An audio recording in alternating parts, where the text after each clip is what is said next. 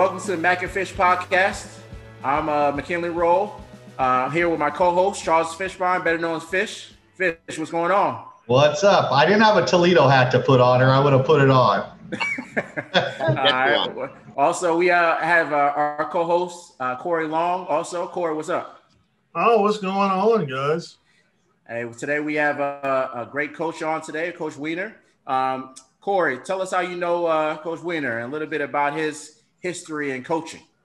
Oh, my God. Me and Coach Robert Weiner probably go back to about the mid-2000s when he took over the plant program at Tampa. I think I actually met him when he was an assistant at Jesuit High School. Mm-hmm. But really, I would say one of the most decorated coaches in Florida high school history. Arguably, when you look at the period that he was the head coach, the 16 years he was at Plant, I can't think of too many coaches at that higher level of Florida high school football that accomplished more than he did. 16 years, 4 state championships, with 4 completely different teams. We all watched them. 4 very different teams with different quarterbacks. 2 years of state runner-up, just a perennial playoff team. Really not only elevated that program, but elevated the whole Tampa Bay area, I think, in terms of the way colleges started coming through that area looking for players. I think, I would definitely give Coach Weiner a big, a lot of credit for really elevating the whole Tampa Bay area in terms of how people thought football was played in that area from the time that he started to the time that he finished. Coach Weiner, you go to a program like Plant, never had a lot of success before you got there. You have to change that culture, change that, that almost like that losing mentality that when things go wrong in a game, that it doesn't totally collapse for the program. How are you able to take a program that never won that much and turn them into a powerhouse while you were there? Yeah, I appreciate the question, Corey. I appreciate all that you said as well. I mean, coming from your background and the number of years we've known each other, and that you've been able to, be there. And I know you've seen a lot of our football. Like that really means a lot. And I think also when you start looking at the Bay Area and many other areas in terms of when you start talking about college recruiting and players that started getting recruited there, of course we had bits and pieces before, but, then with the advent of kind of Armwood success and our success at Plant, and then kind of Hillsborough County football being raised up, I think with, guys who are able to bring exposure like you were to so many of the football itself and some of the individual guys, I think that had a lot to do with it as well. So, definitely appreciate all of those thoughts. When we first got to Plant, I think that my whole group, which was a group of guys that we had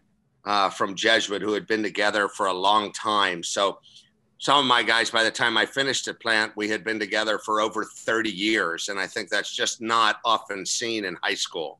And so when you say that we were able to kind of sustain success at Plant after, kind of turning it around early on, I think that sustained success was based upon a couple of football fundamentals, but I think it was based upon the idea that we had a very cohesive staff that all understood what the vision was. And I think to kind of concretize that a little bit, like the vision from the get-go was to, and I know this kind of sounds cliche, but it certainly was not cliche for us, but was to take those important things in terms of how you develop young people off of the field of football. I knew I had good football minds around them, and I knew that we would teach them great football, but to go in, you talk about kind of working a culture.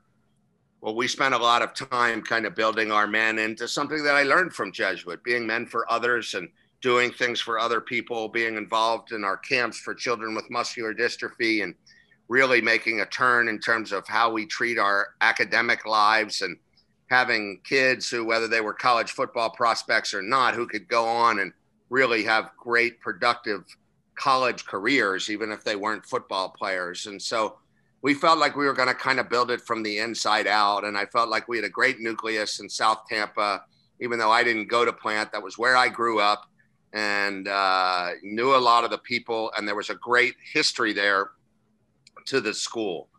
Plant's one of the finest high schools in the country.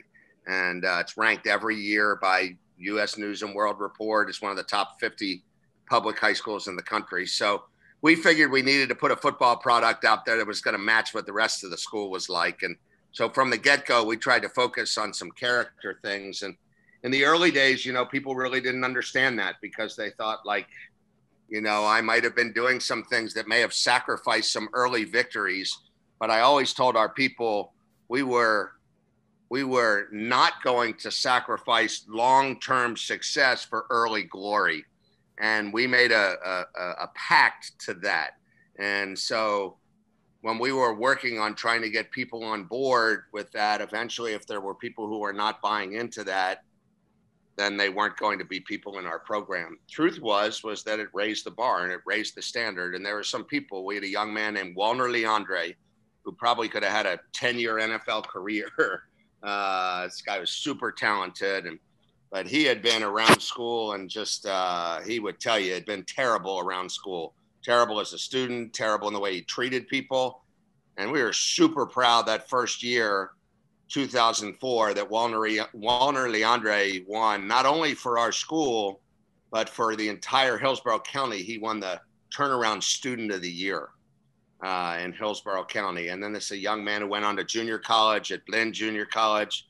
And amazingly enough, with another one of our players, when we played for our first state championship in 2006, on that day, there were three things that were happening at the same time. At 1 o'clock, we were playing for a state championship. At 1 o'clock, Weiner Leandre was playing Dante Spires, who was another one of our great players from that first year. They were playing in the junior college national championship of Pearl River Community College versus Blinn Community College at the same time. And then at 5 o'clock, David McCarthy, who was, Kevin McCarthy, his older brother, who is the son of a principal at Robinson High School, who had tragically passed away as a principal, as a young man. Kevin McCarthy was receiving the national award for the National Football Foundation Scholar Athlete Award. And that to me was a culmination of those 2 years of how you say, oh, we're going to focus on culture. And that's the buzzword today, but that really meant something tangibly for us.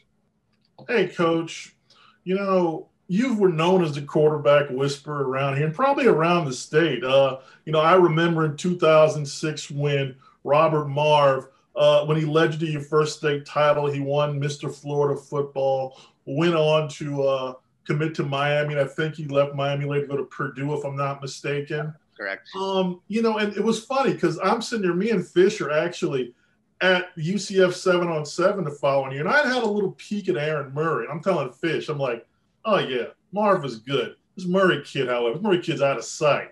And, you know, Fish is telling me, he's like, come on, man, you know, how can he just have another one? I'm like, trust me, this kid's ridiculous.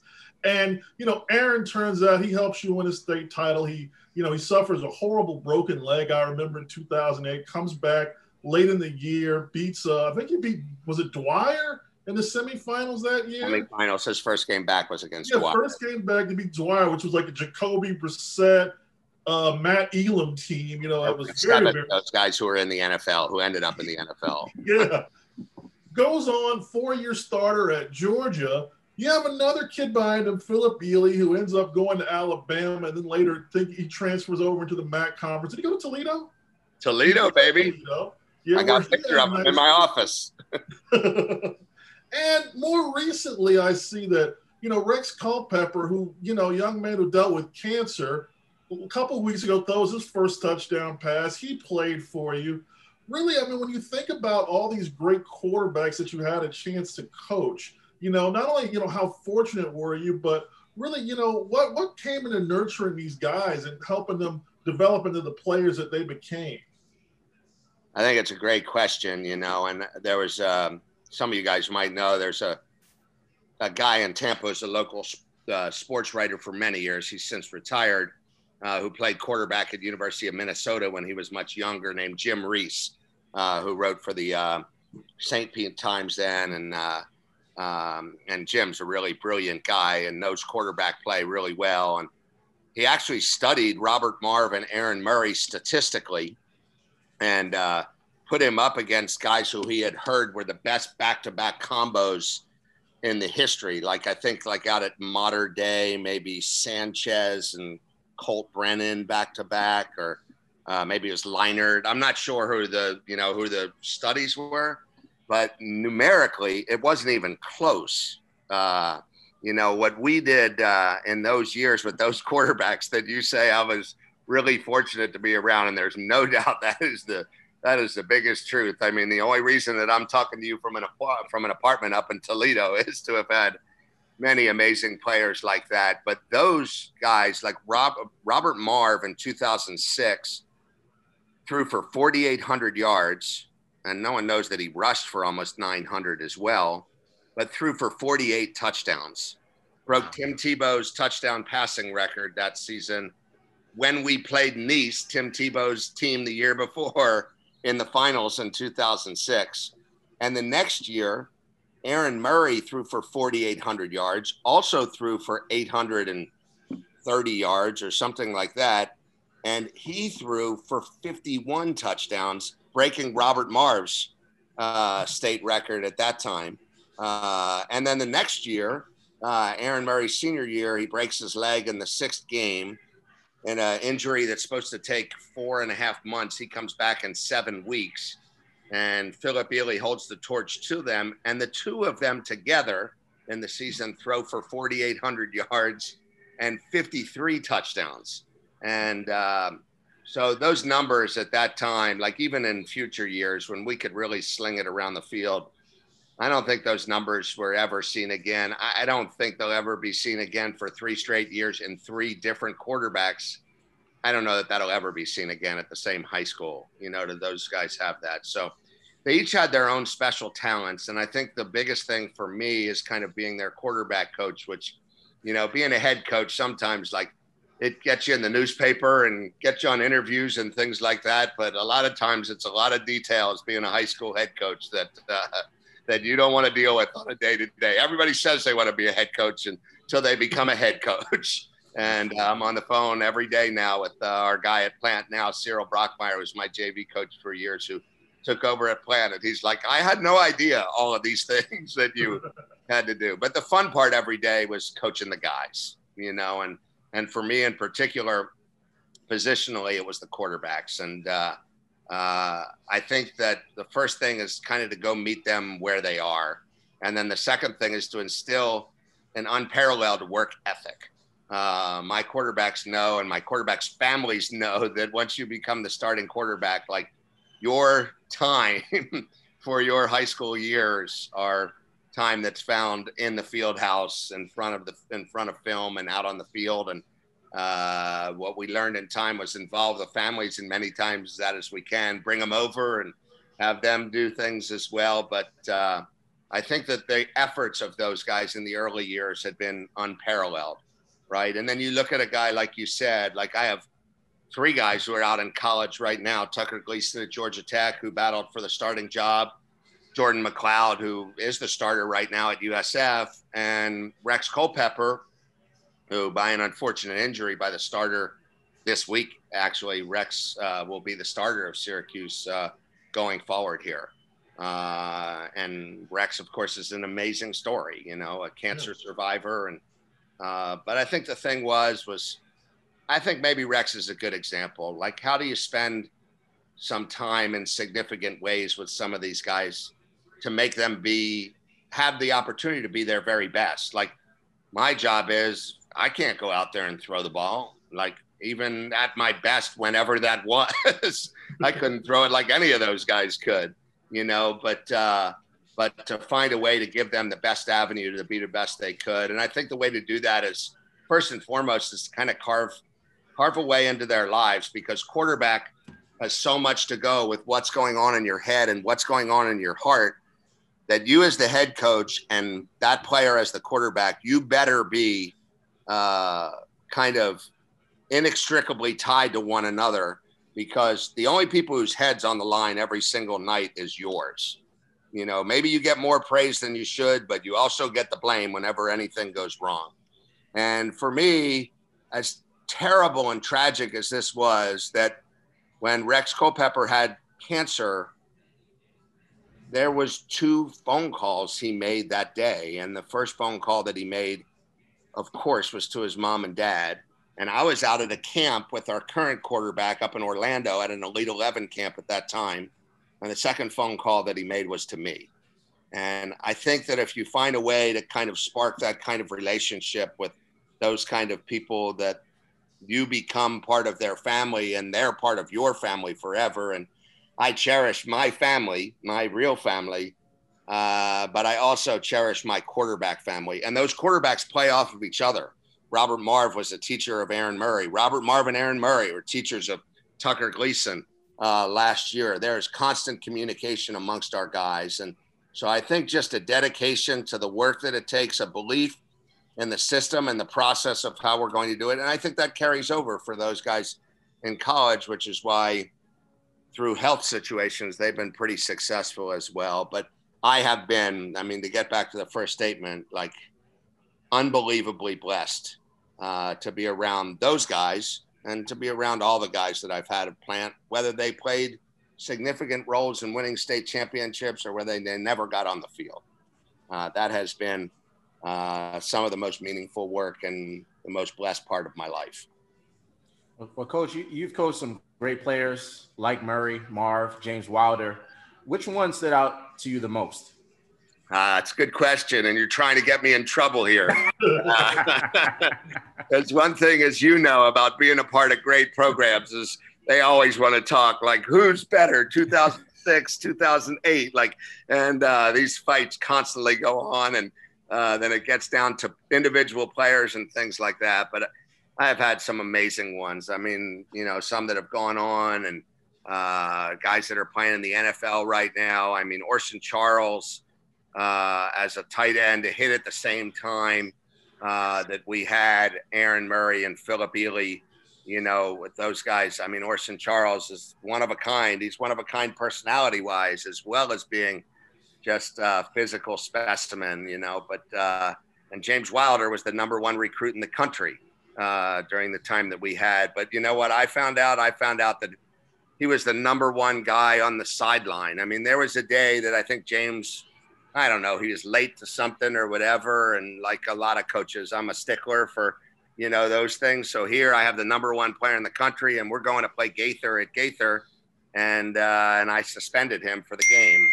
And as I suspended him for the game, you know, here's a guy, superstar, all everything on the front of every magazine with veins popping out of his arms and all of these things. And I'm looking, we're yelling on the sideline at the Gaither game. We're yelling for the managers. Where is the water? We had a timeout. Could we get some water bottles out here? Where is the water? And all of a sudden I see this guy in a different color jersey, because you have to wear a different color if you're not playing. So we were wearing white away, wearing his black jersey, number 32. I see him. He's carrying an entire cooler on the field and has a cooler on his shoulder, and all 11 players are drinking from the cooler on his shoulder, right? That is a picture of the #1 recruit in the country. But you know what? That really is a picture of what the #1 recruit in the country should look like. And so I have had a lot of these guys who have been around me. I mean, the quarterbacks have been spectacular, but then we've gone down the list of the middle linebackers we've had. You know, we have a kid playing at Indiana right now. This Micah McFadden, like he'll be playing on Sundays one day. He's a tremendous player. Thomas Allen, who's Tom Allen's son at Indiana, has been there as well. Joe Ryan, who ends up being a captain at West Point, and is now one of the most revered people who came out of his class at West Point. You know, when you have these guys in the middle of your defense too, everybody always wants to talk about our quarterbacks, but what about our quarterbacks on defense, you know? And then you have just great players who made plays. Alan Sampson, who may not have been a big recruit because he was about 5'7", but anybody who saw him, I'm sure Corey remembers, like this guy was electric. Like he was lightning in a bottle. And every single time that he touched the ball, something amazing could happen. When we had Wilder and we went and beat Lakeland at Lakeland, I think we're the only team in the history of Lakeland to shut them out at their place, 20-0. Not only did we have Alan Sampson and Philip Ely, but we had and James Wilder, but we had a guy named TJ Glover, who was the fastest thing that you've seen out there. And now this TJ Glover, if you look up his name now, he's on one of these 7-on-7 teams that plays against the NFL guys. And he wins those tournaments all the time. His team won $1 million last year, winning that national 7-on-7 tournament. So we had really a collection of guys. And then honestly, you talk about all of those guys, where the strength has been is we've always been good up front on both sides of the ball. And just had some tremendous players there. We've had some tremendous offensive linemen, including our latest one, Will Putnam, who starts for Clemson now. And never seen somebody put people on the ground like he did so often. You know, we were kind of a pass-happy team, so not a lot of pancakes for offensive linemen until we got Will Putnam.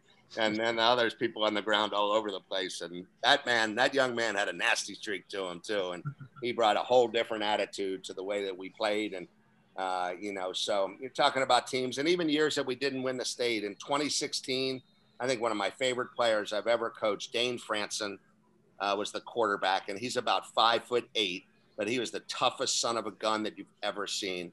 And he did a quarterback battle with a guy named Kyle Trina, who, when he didn't win the quarterback battle, could have pouted, but instead became like this, you know, Swiss Army knife and did everything for our team. And we had a wideout who was just developing named Christian Watson, who is a superstar at North Dakota State right now and will probably go on to play in the NFL as well. So there are just a slew of those guys. So I really did not answer your question, but I really basically said all of our guys. I knew you would. See, I knew you wouldn't. They didn't know that, but I knew you weren't going to answer that question. But, hey, it's the political season, so not answering questions is what's in vogue right now. Exactly. I want to go to, you know, another area.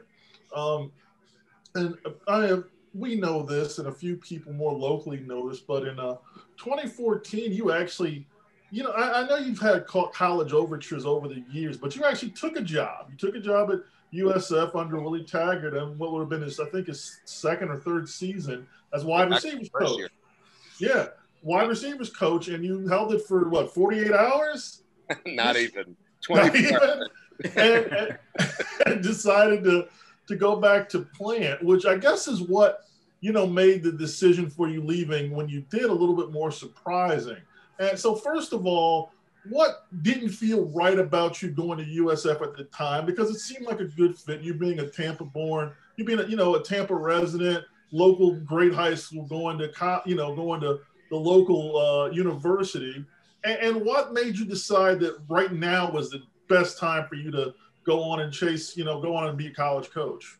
Yeah, I mean, I think it's really a legitimate question, right? Because it sets itself up that way. I went for that one day, and it's funny, you know, I had a real emotional time in December and January this past year, and even before the whole world, you know, turned upside down, to quote Hamilton, that the world went crazy here with everything that's going on. But my father passed away in December, and that was really, really hard on me. The only way I'm even in sports in any way whatsoever is because of him. And he and I had a great love for sport and shared every kind of sport together and thing of that sort. And it was interesting, you know, back at the time that I took the USF job, I had called 10 people when Willie Taggart had offered me the job. And Willie and I had known each other for a long time. Willie recruited Aaron Murray when Willie was at Stanford. Willie almost even tried to bring me on at Stanford with him because Jim Harbaugh was the quarterback coach, but he didn't actually have a quarterback coach. So he was like, well, I'm going to tell Jim Harbaugh to have you like be the room keeper when Jim Harbaugh's gone doing head coaching things. But that didn't come to fruition. If that had, maybe I would have jumped at that because, you know, I may have been during the time I had Aaron Murray, but I don't know. They had Andrew Luck too, so maybe I was switching out even there. But you know, but certainly Aaron will be my guy for life, of course. But Willie told me, he's like, when I get my job, he's like, you're gonna come with me. And you know, Western Kentucky did a great job there, obviously, and kind of a stepping stone. And when he came to Tampa, he called me that night right before he got on the plane, and he's like, hey. meet me at, the USF facility for my press conference. I'd like for you to be there. And I was there. And of course, we didn't talk any terms or anything that day, but the next day we did speak about that. And I was really excited to do that and things like that. But I called 10 people when that opportunity became available to me. And I mean, names that you would know as like Tony Dungy, since Eric had played for us, and just to ask them advice. John Gruden, who I'd known for a long time, Urban Meyer, and then people in my family, my mom, my brother, my father. And the interesting thing was, getting back to my father, was that my father was the only one who told me, really my father and Urban Meyer, the two of them told me, I know that that's a goal for everybody who's in high school, but maybe that's not your goal. Like that and it's got to be a personal thing. And Urban's point was even like, very infrequently do you get to be in an opportunity to, and these are his words, not mine, to be the best in the world at what you do. And I certainly don't consider myself that, but that's what he said. And he said, so, and he's like, well, if you ever wanted to be a college coach, why didn't you tell me that earlier? And just, I wanted to get input from different sources, but my dad was the only one at that time who kind of told me that, I don't know, you get so much joy and fulfillment out of what you do. And when I went to USF and I was there for a day and we were having our meetings and we were installing offense. And I remember I was sitting there, like writing down stuff of our offense that we were installing, like thinking that I was taking plays that I was going to use for my offense back at Plant. Like I had to say, wait a minute, you don't have an offense anymore. You're part of someone else's offense. Like, yeah, you can use these plays because those are your plays now. That's all you got. And so I went there and, I called my mom that night and I said, and she said to me that I've never heard you say that you wanted to be a college coach. And so it's hard. The next day, went in to tell Willie the next day. It was probably the hardest conversation I've ever had with someone. And so I didn't want to let him down. I certainly didn't want to make him look bad. He had just gotten to Tampa and I didn't want this to reflect upon him in any poor way whatsoever. And obviously it was a local story, because of what we had done was important. So, so I tried to get out of that as gracefully as I could. But I think what I said in the press conference after that was really the truth. And that was that I'm a teacher, a coach, and a well-loved man. It's a quote from Tom Wingo in The Prince of Tides and in the book, The Prince of Tides. And I think that's true. And even at that point, I said, well, this might close the door on anybody ever offering me a job again. And I'm okay with that. Well, and the fact of the matter is that was obviously not true. There were many other possibilities. In fact, there were many other possibilities this year. So, things twist and turn and change. And I don't think we ever say, never for things that, might be coming up in the future. And I think the most interesting thing that marked it is for the 3 days that I was sitting there with my dad in the hospital as he passed away, I was able to tell him that Jason Candle had offered me this opportunity amongst other opportunities that I had, but this was a man that I believed in and I felt had a vision that was similar to mine.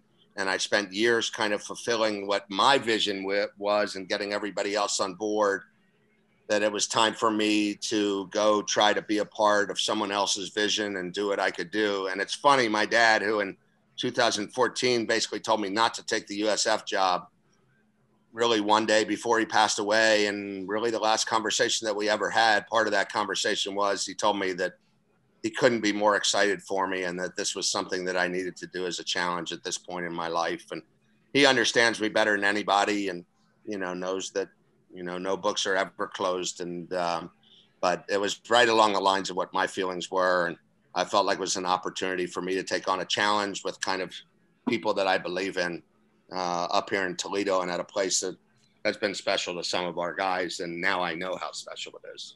So actually, this segue into this question, Coach. I met Jason Candle at a small school recruiting fair in Dade County or Broward County. That's how he built himself up. I mean, not many coaches go that route and get all the way to Power 5 or FBS school. But I've met him. I like him a lot. What's he like as a coach, and what's it like working for him? I'll tell you, he's a couple things that, like I said, he's probably the main reason that I came up here. And he's a couple things that I expected and a couple things probably that I didn't expect. And number one, as expected, his vision is similar to the vision that I described earlier on in our conversation.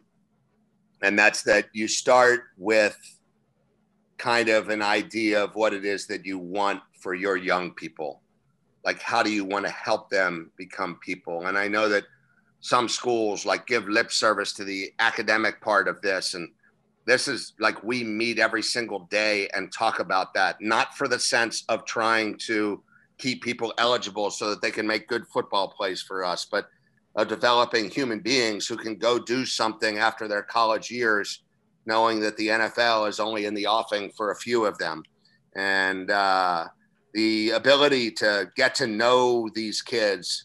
I'll just give you an example. During these crazy times that we've been in, I think like after the death of George Floyd and all that happened with that, so many colleges kind of came out with statements on the internet and on social media and things of that sort. And Coach Candle even got criticized a little bit for not coming out with an early statement. But what Coach Candle did instead during that time was that he got on the phone. We were still quarantined at that time. He got on the phone with every single one of our players and every single one of our staff, individual phone call to all of them. And that was more important to him first. And then we had a group Zoom conversation in which he said, okay, we've talked about this and let's talk about this as a group. And we had an amazing group Zoom meeting. And then he said, now as a team, let's make a statement on something like this. So this is a man who's not interested in the pomp and circumstance. He's interested in the intensity of what's really profoundly significant for young people. And my whole thing is if I'm going to go into college, I'm not going to change who I am. I want to be the same person who is in this business, quote unquote, because we have a chance to make an impact on people and those people make an impact on us. And to me, that's what it's all about. And if at the end of the day, this college thing is not that, then I won't be a college coach anymore. But my model is going into college is that I want to take what I really did kind of philosophically in high school into college. And that matched up a lot with Jason. Kind of unexpectedly, what I've learned is that Jason is equally as sarcastic as I am, if not more so.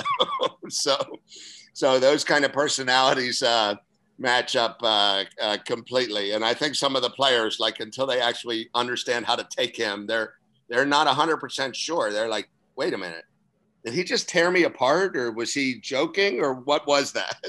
And so I think that's one of the things for sure. But what I've also found out about Jason is that I don't think I've ever met anybody who loves football more than he does. Like, people talk about loving football, right? And I love the game of football. I love all of the things around it in terms of building young men, but Jason loves the game of football. He is truly a little kid at heart. Like, when he goes out to practice, like, he'll bump my quarterbacks out of the way sometimes so that he can get in and take reps throwing the ball because he wants to throw the football. He can sit with you in a film room for hours and talk about plays and how the plays develop and how we could change this play, because he just he loves the game so much and he is deeply inside of it. And really the strength of Toledo is when you can get a team to intellectually get to that same level, then you can go out and play fast and play with some real dynamic abilities. Coach, it's been a long time since you've coached a football game, probably close to a year now. Luckily, you won't have to wait until the spring because the MAC's going to do a 6 or 7, a 7-game season, I believe. So you're going to have a chance to coach this year. Really, how has it been? How has it been just waiting, kind of this uncertainty of COVID? I know you read a lot. I know you do a lot of things to keep yourself busy. But I mean, it's been 11 months. I mean, it'll be 11 months by the time you coach again. What else have you been doing to keep yourself sane during this time? I'll tell you, first and foremost, I have immersed myself into this offense. So just learning this offense, maybe the time away from that part, at least for me as a coach, has been a little bit of a blessing in disguise, because there is a lot to learn here. And it's not just like, okay, what's the formations and what's the plays? Like, you get that, but now what are the nuances? And ID the defense, ID the front, ID the defensive backfield. And then how is that applying to what it is that we're doing? What is that telling you? Where are the indicators that they're going to blitz? Where are the indicators that they're going to be in man coverage? Where are the indicators that they're going to be in 4 across? So all of these things that we're picking up. And of course, my position is the position that has to know that inside and out. So in order for me to teach that, I had to get to know that inside and out. Yeah. And to be very honest, I'm a work in progress, just as well as our players are. Like, I'm still getting there. And, but I've spent a lot of time kind of immersing myself into our offense to have an ability to be able to teach that in the best way, that I possibly can. Early on, when we got quarantined, I came back to Tampa and spent some time back there at home. I still have kept my home there in Tampa, and have that as well. So I was like anybody else a little bit during that time. I've done a lot of home renovations during that time, because even though there are a lot of people in Tampa I wanted to visit, I was really pretty disciplined and didn't really visit with many of them at all. But but in the midst of that also, we were in kind of a height of recruiting time for us. So really spent probably about, my areas are not only Central Florida and then up and into Jacksonville. So that's my area kind of back in my hometown and area. But that's my area is also Northwest Ohio, right here in Toledo, and then the whole kind of quarter of the state up here in that way. So I also spent that time making phone calls, FaceTimes, Zooms, and getting to know all the coaches up here as much as I possibly could, because I felt like that was an important area, and I want to make connections with all of those guys as much as we possibly can. Like you said, I'm an avid reader, and that doesn't even stop now. Like, we're in fall camp right now, and even though I only get about 4 or 5 hours of sleep a night, like kind of before I do, and I'm reading a book. I'm reading a book right now called Dreamland, which is a very interesting book on kind of history of drug trafficking in America and various hotspots where it was. And it's kind of a really, really interesting study. But so those are the things that have kind of kept me busy. But really, I've never been a man who really needs to find anything in particular. There's always something that's going on. And honestly, like, I'm not very, like, today was our only day off from practice. Like, normally during fall camp, there's no days off from practice, but since they started us real early, and we'll start on November the 4th with our first game, we have almost an extra 2 weeks of camp. So we end up being able to space that out a little bit more, but I'm not good at sitting around doing nothing. Like today there were football games on. They're still on right now, but I don't think I've watched any one of them. I've just been watching the Bowling Green game from last year on my computer here, getting ready for our first game, because that's what it's going to be. Now, that being said, I have taken time out to make sure that I've watched our Tampa Bay Lightning, our Tampa Bay Rays, champions, and our Tampa Bay Buccaneers. It's a good time for sports in Tampa Bay, baby. And I don't believe that you get 4 or 5 hours of sleep. I feel like you get 40 minutes of sleep a night generally. Yeah, that's what I've always known. Might be it. Here's the weird part. Like, I have always talk about loving football, and you guys who are football guys and been around football for a long time. Like, I honestly, I wake up in the middle of the night and I have plays like dancing in my head, and I have a notepad right next to my bed and I write them down. But now when I dream of those in the middle of the night, they're really confusing because they're like plant terminology and Toledo terminology mixed together. And some of those plays make no sense. They probably would not be good plays at this time. So. But that's the life of a football coach. Absolutely. Mac? Okay. Well, Coach, you're now a coordinator.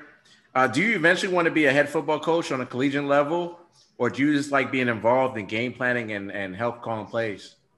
It's a good question. And I think anybody who knows me, like, you know, I was brought up in a tradition with Coach Wild Bill Moynihan in Tampa at Jesuit, and Coach Dominic Sio in Tampa at Jesuit, and he's now at Berkeley. And those are two of the most humble human beings in the history of the world, those two guys. And, you know, so I've never really seen myself in any way, shape, or form as like that guy who's even in charge of things. It's just, you know, a collection of people who are together in a family trying to do things well. And that's why I'm in this spot now, because I've had great football players that you asked me about before and amazing coaches that I've been around for years. And they've kind of put me in a position where I can be at this place. But anybody who knows me knows that I love, and it's not like a power thing or anything else, but I love having a vision that I can place before someone and having that become a collective vision, and then having a group of people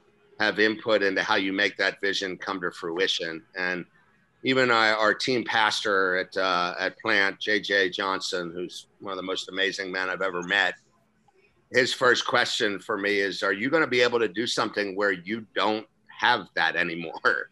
Like that you're fulfilling someone else's vision. And I was like, sure. I did it for years with Dominic and stuff like that. And just being completely transparent and honest, like that's been the hardest thing for me since I've come up here, is that I like having that burden and responsibility on my shoulders. I think if that's in your DNA, that's in your DNA. That's who you are. And so that being said, there's no doubt that would be something that I would really like to do again. And I'd really think that, you know, the kind of things that make up who I am, that's part of what I'm going to do. I try to do that in my own little small areas now within the confines of what Jason Candle's vision is, but do it with my group and with my guys that I interact with all the time, and be the head coach of my position in the best way that I possibly can, and try the best I possibly can to be a community leader here and do the things that I possibly can in those ways. But there's probably no doubt. Now, I do think that the biggest difference for me is that I've never been a career football coach. Like, I really, from the year I got out of college, I worked for a year before I got into teaching and coaching. I don't ever feel like, and I know this is cliche as well, but I don't ever feel like I've had a job. Like, I've never had a job. Like, this is what I love to do. Like, every single morning I wake up and it's exciting. Like, you get to interact with people at their greatest moments of triumph and their worst moments of tragedy, and being there for both of those is an incredible honor to be that part in people's lives. And so I don't see it as that. Like, I'm here right now to do the best job that I can for Jason Candle and for these football players that I have. And if that never results in something else that comes after it, that's perfectly fine. I felt that way in high school. I could have been Dominic Sio's assistant coach for the rest of my life, and I would have lived a very, very, very fulfilled life. Head coaching was never even my goal back then. I didn't know that I was wired that way until I actually became one. But then Dominic Sio saw it before I did. He stepped down from the job at Jesuit so that I potentially would get it, and then I didn't get it. And then that's how it came about that I kind of ended up at Plant. And but there's no doubt at some point that down the road that would be something that I think would really fit into my line of thinking. But I do also believe that it's something that if it never happens, I don't feel like anything's been shortchanged in the process of doing it. I love what I'm doing. I'm not working for any next job. I work I don't even work a job now. I work for these kids. And Jason asked me one day if I saw a bump in my check when he had named me the coordinator and there was more money associated with that. And I'm like, I don't know. I've never even looked at that. And he's like, that's why I love you. Like you don't even know what your check is that's coming in every month. And I really don't, so to me, like, coaching is a calling, and anything that people get to do that is involved with working with people in really, really significant, impactful ways is a calling, and your life's fulfilled by that and not fulfilled by anything else. Well, Coach, when that day comes that you get that call, I'm ready to run your recruiting. So you ready to roll? I'm ready to roll, man.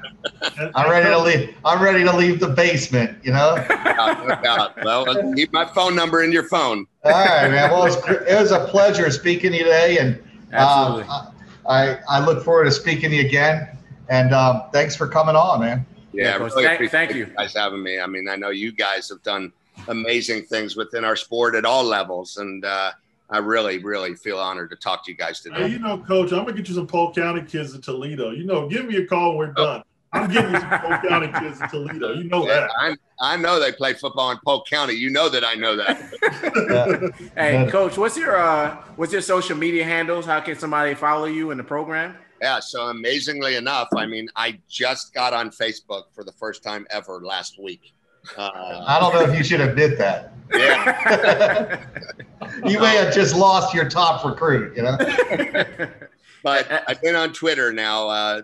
Tucker Gleason, my last quarterback, we were at an Elite 11 camp one time and we were waiting for registration or something. And he's like, Coach, you need a Twitter account. And I'm like, okay, well, show me how to make one. So we made one. And then, of course, a year later, I became a college coach, in which that is absolutely our tool. So my Twitter account is at Toledo QBs. Okay. At Toledo QBS. Okay. And my Facebook, I think, is just my name. Is that the way it goes in Facebook? I think. Yeah. I don't have a MySpace or anything like that. So. Well, Coach, you're gonna probably have to change that Twitter. If you go to another school, it can't be, Toledo quarterbacks. Yeah. Well, it will have to be changed if that's right now. Go Rockets. Absolutely. 10-4. 10-4. All right, Coach. Thank you. Thank you, guys. Appreciate you. All right.